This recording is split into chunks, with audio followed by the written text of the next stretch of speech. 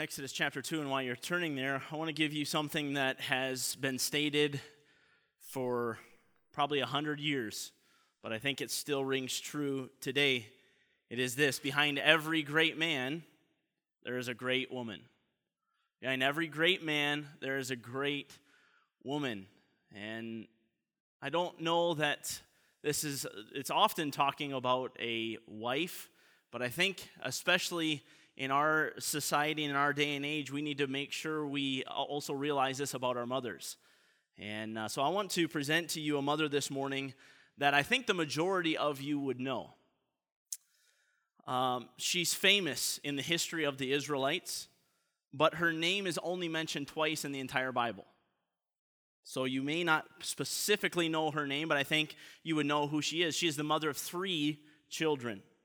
All of them were successful in the fields that God had called them to. We know very little about her background. We know not much about her childhood or anything like that. We don't know where she was born. We don't know where or when she died. She seems to just be in the background, not a prominent figure, not one. Again, as I said, the Bible only mentions her name twice. She's not a prominent figure of society. We all know and have seen the results of her life, though, in the Word of God. Over the last several months, we have taken time studying and understanding the children of Israel and their road to the Promised Land. We've talked about how they've conquered things and how they've gone closer to Christ, and they've conquered and will continue to conquer, as we'll see here in the next several weeks.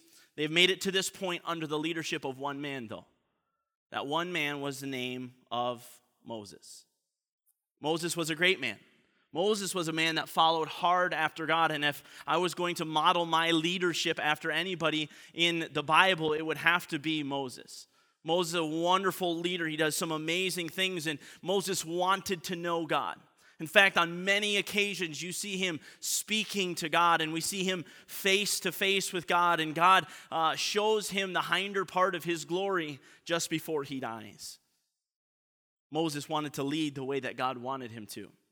He was a great leader, one that had the best interest of the children of Israel at his heart. You see, many times God is ready and willing to destroy the children of Israel, and Moses basically steps in and says, God, here's some things that you almost need to think about. Obviously, God knew those things, but he steps in for the children of Israel, and he begins to talk about the children of Israel to God and was the best in their best interest in mind. Behind every great man, there's a great woman.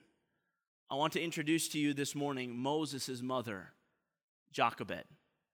Jochebed. How many of you know that? Her name was Jochebed. All right, just a few. It's only mentioned twice. Jochebed had 3 children: Aaron, Moses, and Miriam. All 3 are leaders in the children of Israel. Aaron, we obviously know, was the priest, the high priest. Moses being the leader of them, and Miriam right by their side, helping in any way that she could. All of them were successful. So what does it take to be a mother that raises 3 imperfect but highly successful children, and one of them be the leader of the entire nation of Israel? What is it? What does it take? So I want to present to you a message that I've entitled A Conquering Mother. A Conquering Mother. I'm going to be emotional today. I'd like to chronicle the life of Moses and then relate that back to his mother, Jochebed. But before we jump into her story, we must understand that they were captive in the land of Egypt. This is the setting in which we find ourselves. They're in the land of Egypt. They've been there for almost 400 years. And Jochebed and Amram, which is is her husband's name. And we see these 2 people in the land of Egypt, slaves in the land of Egypt. They are not free. They are not free to do as they wish. They are slaves.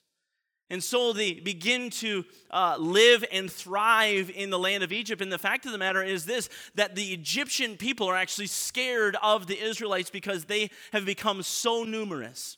There's so many of them. They see so many growing, and the children are having children and grandchildren. We see this group of people, God's blessing is still upon them, and they just continue to grow. And they view that, the Egyptians view that as a threat. If anybody, they say this, and if anybody shows up to fight against us, if the Hebrews join them, we're going to be in trouble. And so they devise a plan that they are going to kill every one of the male babies that are born. If you were a female, you got to live. Any male was to be put to death. So this is where they are in their society. This is the options that they have before them. This is the struggle that they struggle with every day. Exodus chapter 2 will begin in verse 1. The Bible says, "And there went a man of the house of Levi and took to him a wife, a daughter of Levi." That is basically all we know about Amram and Jochebed.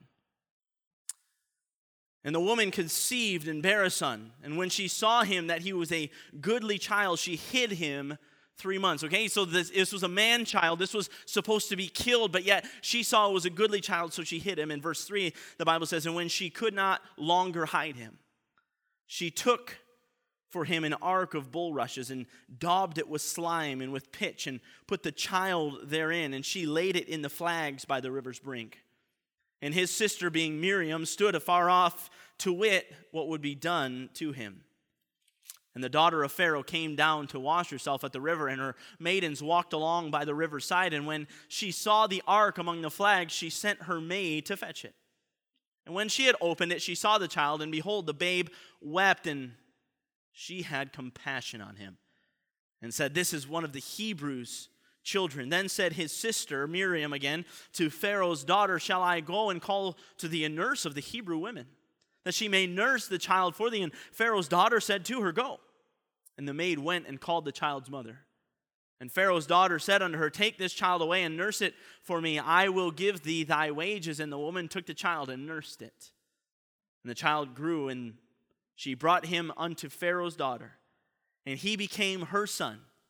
And she said, 'Because I drew him out of the water.'" That's what Moses means, being drawn out of the water. If we can, let's have a word of prayer, and then we'll get into this. Father, thank you so much for the opportunity. Father, I want to thank you personally for my mom. She was imperfect. Father, she loved me, and she challenged me. She prayed for me. She pushed me. Father, for that I am eternally grateful. Father, for every mother in this room, thank you. Thank you for dying on the cross for all of our sins.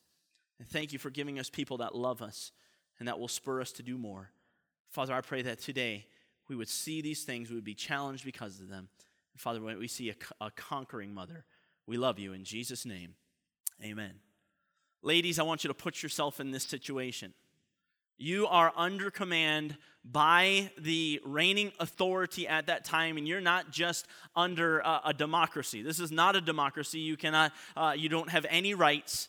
These are things that you have to do. And so you are in this time, and you are expecting a baby, and you don't know whether it's a boy or girl. There's no ultrasounds back then. And so you begin to think through this. What kind of baby is this going to be? And is it going to be a boy or is it going to be a girl? And for 9 months, all you can think about is, am I going to have to kill this baby, or am I going to allow it to be alive?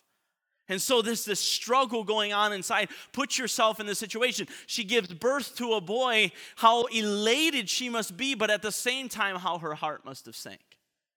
And so she begins to think, this is a goodly child, and the Bible says that very clearly. What am I going to do? And so she decides, I'm going to hide him. Now, how you hide a baby, I will never know.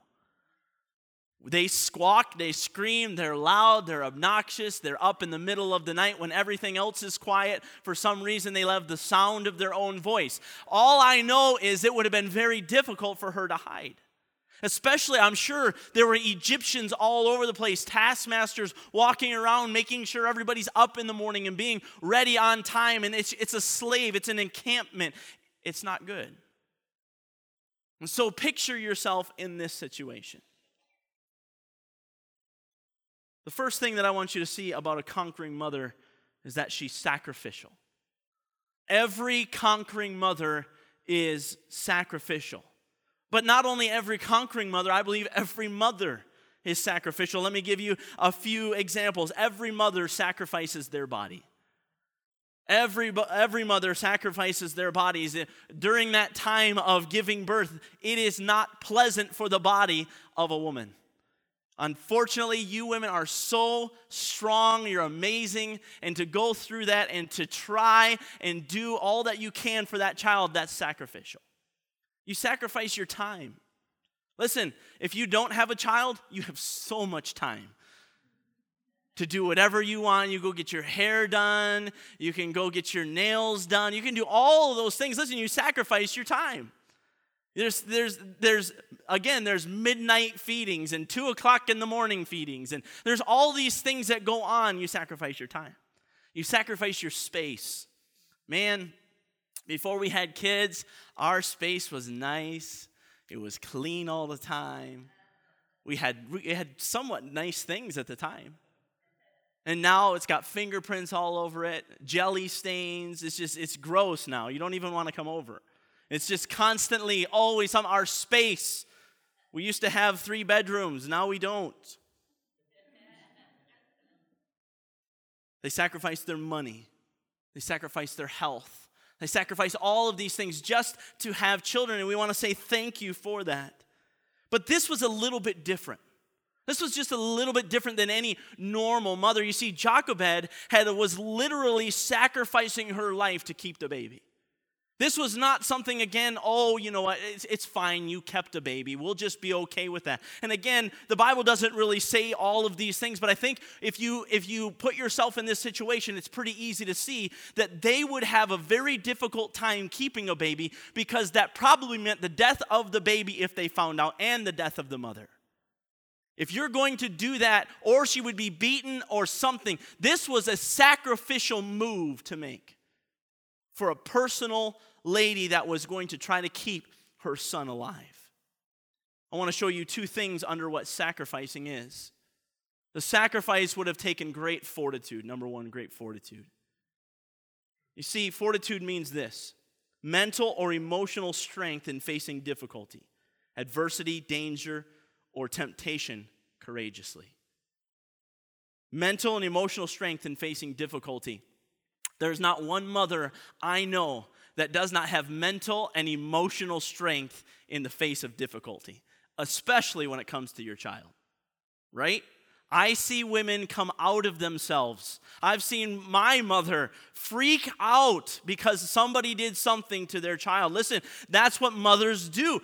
We don't say a mother bear, don't get between a mother bear and her cub for no reason. You just don't do that. And the same is true with a human mother and her child. You don't get between. It takes fortitude. You see, in this instance with Jochebed, there is no room for cowardice.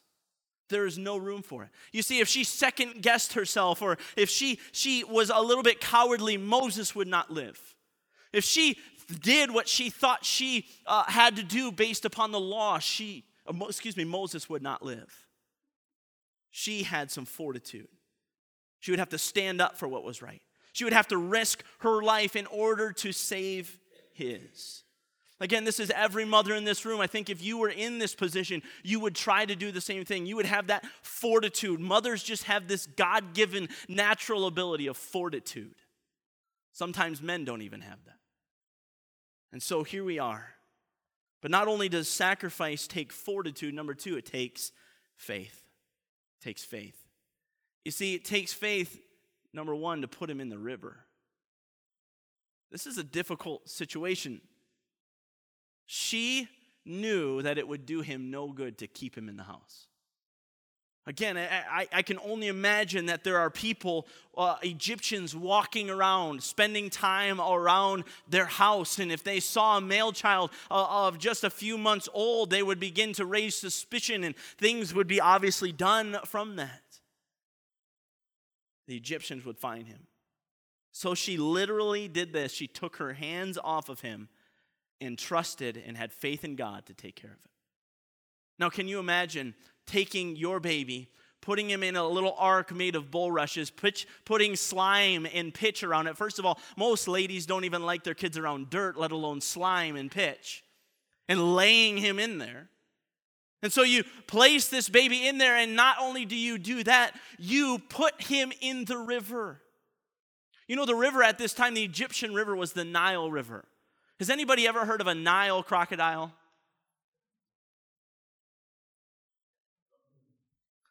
And see, you're putting your baby in a river full of crocodiles that are 10 times the size of this little baby and probably 10 times the size of the ark. All it takes is one tail sweep or whatever it may be to break this thing up. This is a step of faith for her.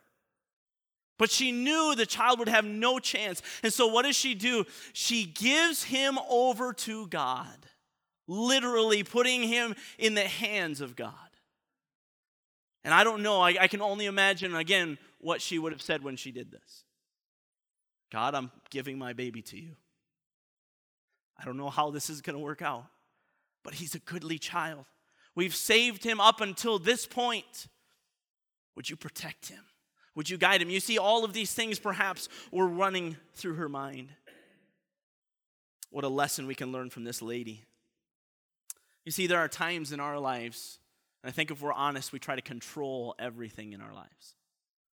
Listen, I try to control my children at times. And I think there's some place for that, but there comes a point in their lives where we actually do have to physically let go and let God have control. Most of us don't do this all of a sudden, though. Most of us have approximately 18, 19, maybe 20 years to do this. It's a process, right? They're born and you begin working with them and you teach them how to walk and you teach them how to talk and you begin to work through these things and then you begin to teach them the do's and the don'ts of life and they get into their adolescence years and oh my goodness, what a problem that is. And then they get into their teenage years and you thought adolescence was bad and you just go, oh my goodness, I don't know how I'm going to finish this. And then you get to 20 years old and by this time, they're like, I'm getting ready to move out. So you've had 20 years. I don't know what the time frame was here, but I can't imagine it was very long from birth to getting rid of. Because he still needed to be nursed. Talk a little bit about that when the Pharaoh's daughter finds him. And so here we are, there's not much time in here, she's already giving him up. Already putting him aside and saying, God, he is yours. He is for you. All of this takes faith. You see, as you let go of your children and they begin to get married or go off to college or all those things, it takes faith. Again, I remember the first time we went up to Faithway and I walked into the dorm, my mom just started crying. I'm like, what's wrong? She's like, all I can think about is I'm leaving you. I'm leaving you. And she gave me the biggest hug I think I've ever had in my entire life the day that she left. And I asked her later, I said, did you cry the entire way home? It's a 4.5 hour drive home. She said, just about the entire way home I cried. My mom was letting me go. That's difficult. She had to have faith that what she taught me for 17 years at that point, that's what I was going to live by, that's how I was going to act, that I would have the respect that I needed to have, that I would do what God called me to do. She had to have faith. Not only does it take faith to just simply get us out into the world, which is quite a big step, but it takes sacrificial faith to give us to the Lord. I want you to think about that. It takes a sacrificial faith for mothers to give their children to the Lord. Again, I do not live near my parents. 2.5 hours, not that big of a deal. But my mother, I can guarantee if you were to ask her, she would love it for us to be very close. So it was a sacrificial thing for her to say, God, you take my son and you do whatever you want with him. You see, far too often mothers can do this. Mothers can say, no, that is my child. That's mine. I gave birth to him, and that's my child. Listen, I agree with you. I understand that. But listen, every child that is born to you is God's child. And I think we do ourselves a huge disservice if we just hold on to them. Listen, God may allow you to have your children close by. That's wonderful. Love it. Enjoy it. But listen, if God wants to use your child in the ministry, in some sort of service, or send them out west to do something to build his kingdom, listen, allow that. Rejoice in that. That's exciting. That's what God wants. Jochebed knew that this was God's child. Jochebed knew that God could do with him what he wanted to do. The interesting thing about this whole story is that Jochebed gets Moses back just after a few hours. She sets him aside and says, God, it's all yours. And I can imagine the emotion. And then all of a sudden Miriam comes around. Mom, the Pharaoh's daughter wants you to be his nurse. Come. And I can just imagine now the excitement. I love that part of the story. It's so amazing to see what God does, but the story doesn't stop there. Because Jochebed had to give Moses back again. Again, she has to step out in faith and say, God, I'm going to send him into the world. Egypt is a picture of the world. And I'm going to send him out there, and he's going to learn the Egyptian customs. And he's going to learn the Egyptian way of life. And he's going to be high in the Egyptian way. I can just imagine if Jochebed was any type of mother whatsoever, every single day she was on her knees praying for him. And no doubt in my mind, there are many mothers here today that every single day, one of your children may be in the world, and every single day you're praying for them. Every single day you're on your knees begging God that they will just do right.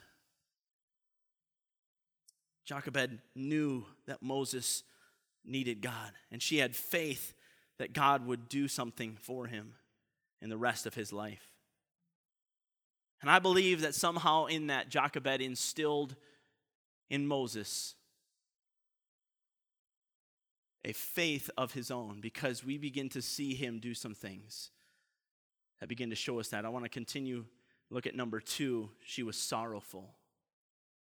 Look at verse 11. The Bible says this, and it came to pass in those days when Moses was grown, that he went out unto his brethren and looked on their burdens, and he spied an Egyptian smiting in Hebrew one of his brethren.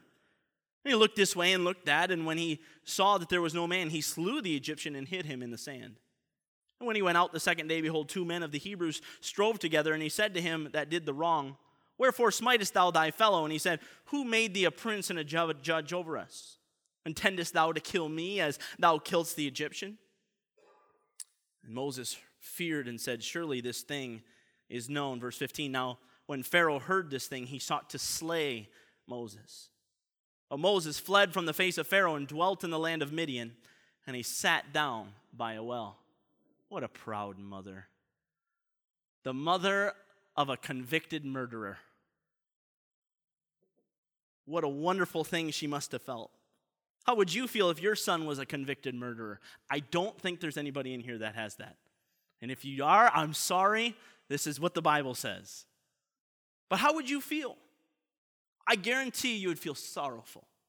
Again, picture Jochebed. Picture her as a mother who now her son has killed somebody. Pharaoh now wants to kill him, and he runs away. He's not even in the country anymore. Sorrowful. Hurt. You hurt for your children. I'm sure every mother in here has had a time in which their children has made them sorrowful. There have been times in my life that I've made my mother sorrowful. I promise you I am not a convicted murderer. But there have been times. I remember one time I did something probably stupid. I don't even remember what it was. But I fought my mom in the bathroom. And I remember hearing my mom cry in the laundry room. And I just remember walking to her and saying, I'm sorry. There were other times as a teenager. Actually, when Beth and I started dating, I treated my mom so poorly. And I remember hearing and my dad telling me, she cries because of the way you treat her.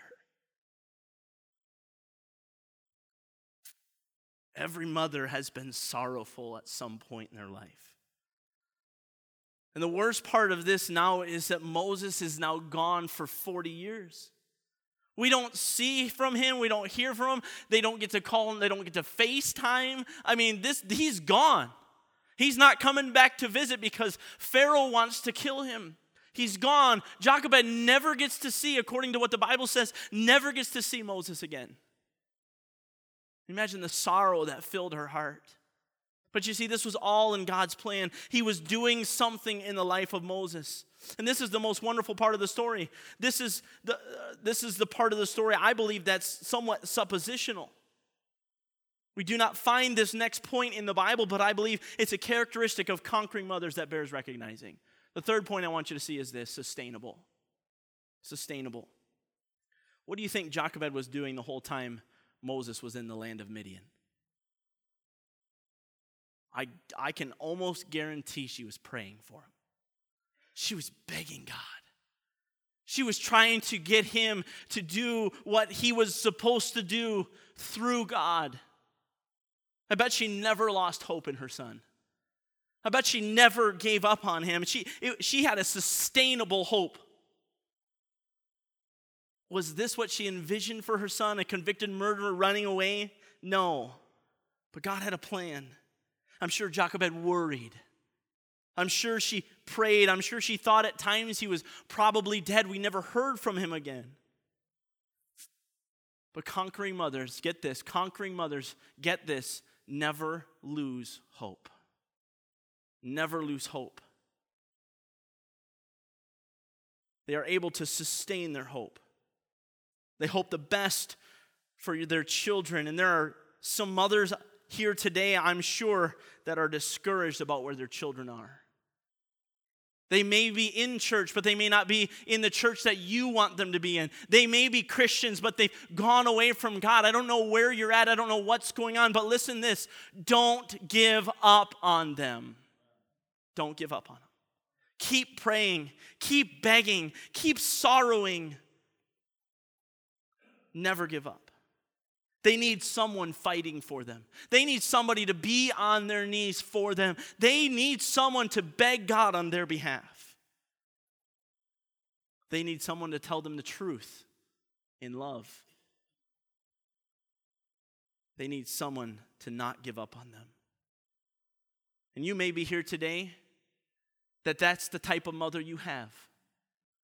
Maybe you're the child who's gone away.